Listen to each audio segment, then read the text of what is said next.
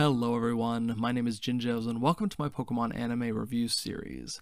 Last episode, the trio saved Seymour from a flock of Zubat, foiled Team Rocket's plan to steal the Moonstone, and witnessed a colony of Clefairy dance around the Moonstone and evolve into Clefables. Today we are going to be discussing another pivotal episode in our hero's journey, Season 1, Episode 7, The Water Flowers of Cerulean City, where we will travel to Cerulean City and learn about Misty's hometown. Before we jump into the episode, our Who's That Pokemon for this episode is Seel. It lives on icebergs and frigid ocean waters and is capable of swimming through water as cold as negative 40 degrees Fahrenheit due to its thick fur. It becomes more active as the temperature drops in order to stay warm at night and sleeps when the temperature rises in the day. While it is a graceful swimmer, it is awkward and struggles to move on dry land. Its Pokemon Alpha Sapphire Pokédex entry reads, Seals hunt for prey in the frigid sea underneath the sheets of ice. When it needs to breathe, it punches a hole through the ice with its sharply protruding section of its head. A fun fact about Seel, it is the only non-ice type Pokemon that can have the ability Ice Body in the game, which allows Seel to gain HP while it is hailing in the game. Moving into the episode, we start off with Brock and Ash heading into Cerulean City, but Misty is nowhere in sight. She eventually is seen running towards them, and I wonder if Ash and Brock purposely ditched Misty. It didn't seem like she was just lagging behind. She asked them where they're headed, so she wasn't informed on what was going on. Little tension in the group, maybe? Either way, Misty does all she can to stop Ash from wanting to go to the gym in Cerulean City, even resorting to scary faces. 10-year-old tactics, basically. But Ash is persistent and leaves Misty behind. We then shift to what seems to be like a closed store where Team Rocket has climbed into using the vents. Now to all you contractors out there, when you're building something, do your best not to build a ventilation system that can hold 2 grown adults and a Meowth side by side. They wander through the room with machinery increasing in size as they walk. They eventually come upon a piece of machinery that includes a very large hose, and we will have to wait in suspense as how this will help them capture any Pokemon. Back to Ash and Brock, they continue to wonder about Misty when they notice a large gathering of people and some police activity nearby. They push through the crowd and they learn about the robbery that Team Rocket committed. Officer Jenny arrives and we are introduced to the many Officer Jennys of this world, though we learn that the Jenny that is stationed in Viridian City isn't even related to her, but it is her sister-in-law, which does raise some questions. Ash must have a very suspicious look or something because this Jenny, just like the one in Viridian, begins accusing him of being suspicious and even being a burglar that broke out of jail. I'd say she is a little more intense than the Viridian one. Ash uses his Pokedex to identify himself, and Brock uses a gym badge, which doesn't seem to be a very secure way to do it, as any trainer who beat him could say that they are the gym leader of the Peter City Gym. Before moving on, Brock has just enough time to ask Jenny out for a night on the town, to which we get a great comeback. Miss? I was wondering, since I'm new in town, maybe we could get together tonight and you could show me around. Well, I'm not off duty till past your bedtime, and I may even have to work round the clock to catch these burglars. Looks like this poor 15-year-old will be spending the night alone. They find a bench to rest, and Ash asks Brock for insider info about the Cerulean City Gym leader. And Ash lays down a pretty solid quote, know yourself, know your adversary, and you hold the key to victory. I mean, it's a pretty solid mantra to live by when your future as a Pokemon trainer revolves around Pokemon battles. Brock states that he can't reveal any of that information out of respect, as he is a gym leader as well.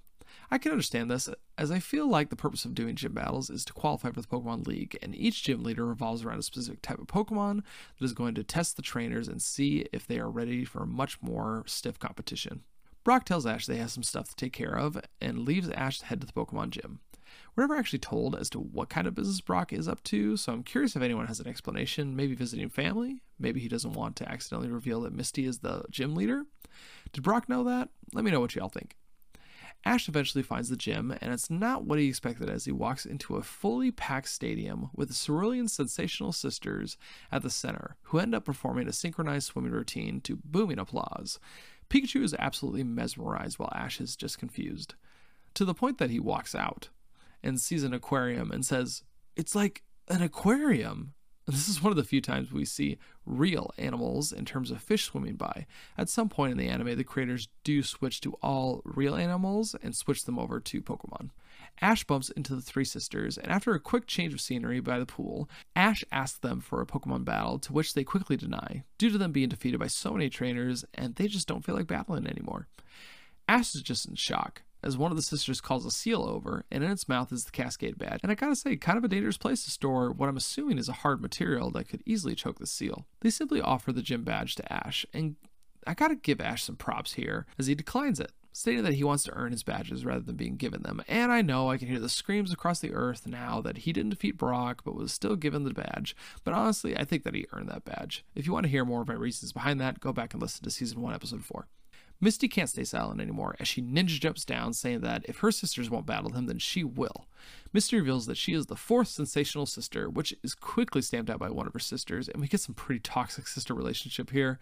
Lots of belittling, making her feel bad for leaving the gym and returning without succeeding in her goals, and teasing her about Ash being her boyfriend, to which we get a great pratfall from Ash about this. She wants to prove herself by battling Ash to show that she isn't a quitter, and the battle begins.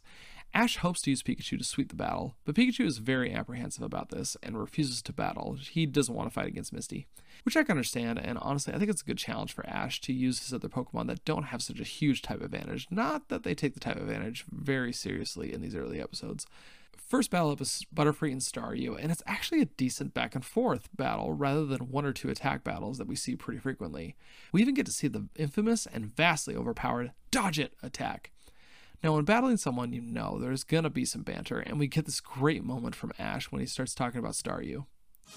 Oh no! Staryu looks like it's in real pain! It doesn't even have a face! How can you tell? Because I'm sensitive to others' feelings! That's how! Oh yeah, like I'm not? Always the humble man, my boy Ash is. Eventually, though, Butterfree is taken down. Next up is Pidgeotto versus Starmie, and this one isn't nearly as interesting, though we do get a very satisfying wing attack from Pidgeotto. In all honesty, though, Starmie is actually defeated rather quickly, which is a bit of a dirty deal. Starmie is one of the best water types in the Kanto region, in my opinion, and it bums me out to see her get beat so quickly, especially when Staryu lasted quite a while longer against Butterfree. The battle is then interrupted by Team Rocket, who smashes through the wall of the gym, towing in a vacuum at a giant hose, with the goal to suck up all the water in the pool and all of the one water Pokemon that is actually in there, which is a Seel.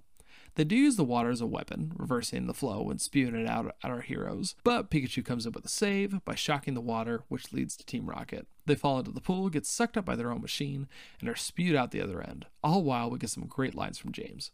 Once they're gone, Ash turns off the machine and the day is saved. Once things are settled down, the Cerulean sisters decide to reward Ash with the Cascade Badge for saving the gym and noted the merits that he would have won if he used Pikachu, and that the match was at a tie before Team Rocket interrupted. I could defend Ash on his Pewter City badge, but this one definitely feels like a handout. Sorry to say. Ash and Misty prepare to leave when Brock shows up, and I love that Brock just walks up, nods at the Cascade Badge, and is then like, alright, let's go. No congrats, no pat on the back, nothing. He just wants to get going.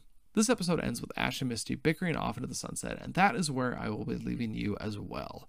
Join me next time where Ash will meet his match against a trainer named AJ, and Team Rocket considers some life-altering decisions. Thank you for joining me on this episode, and I hope you have a wonderful day.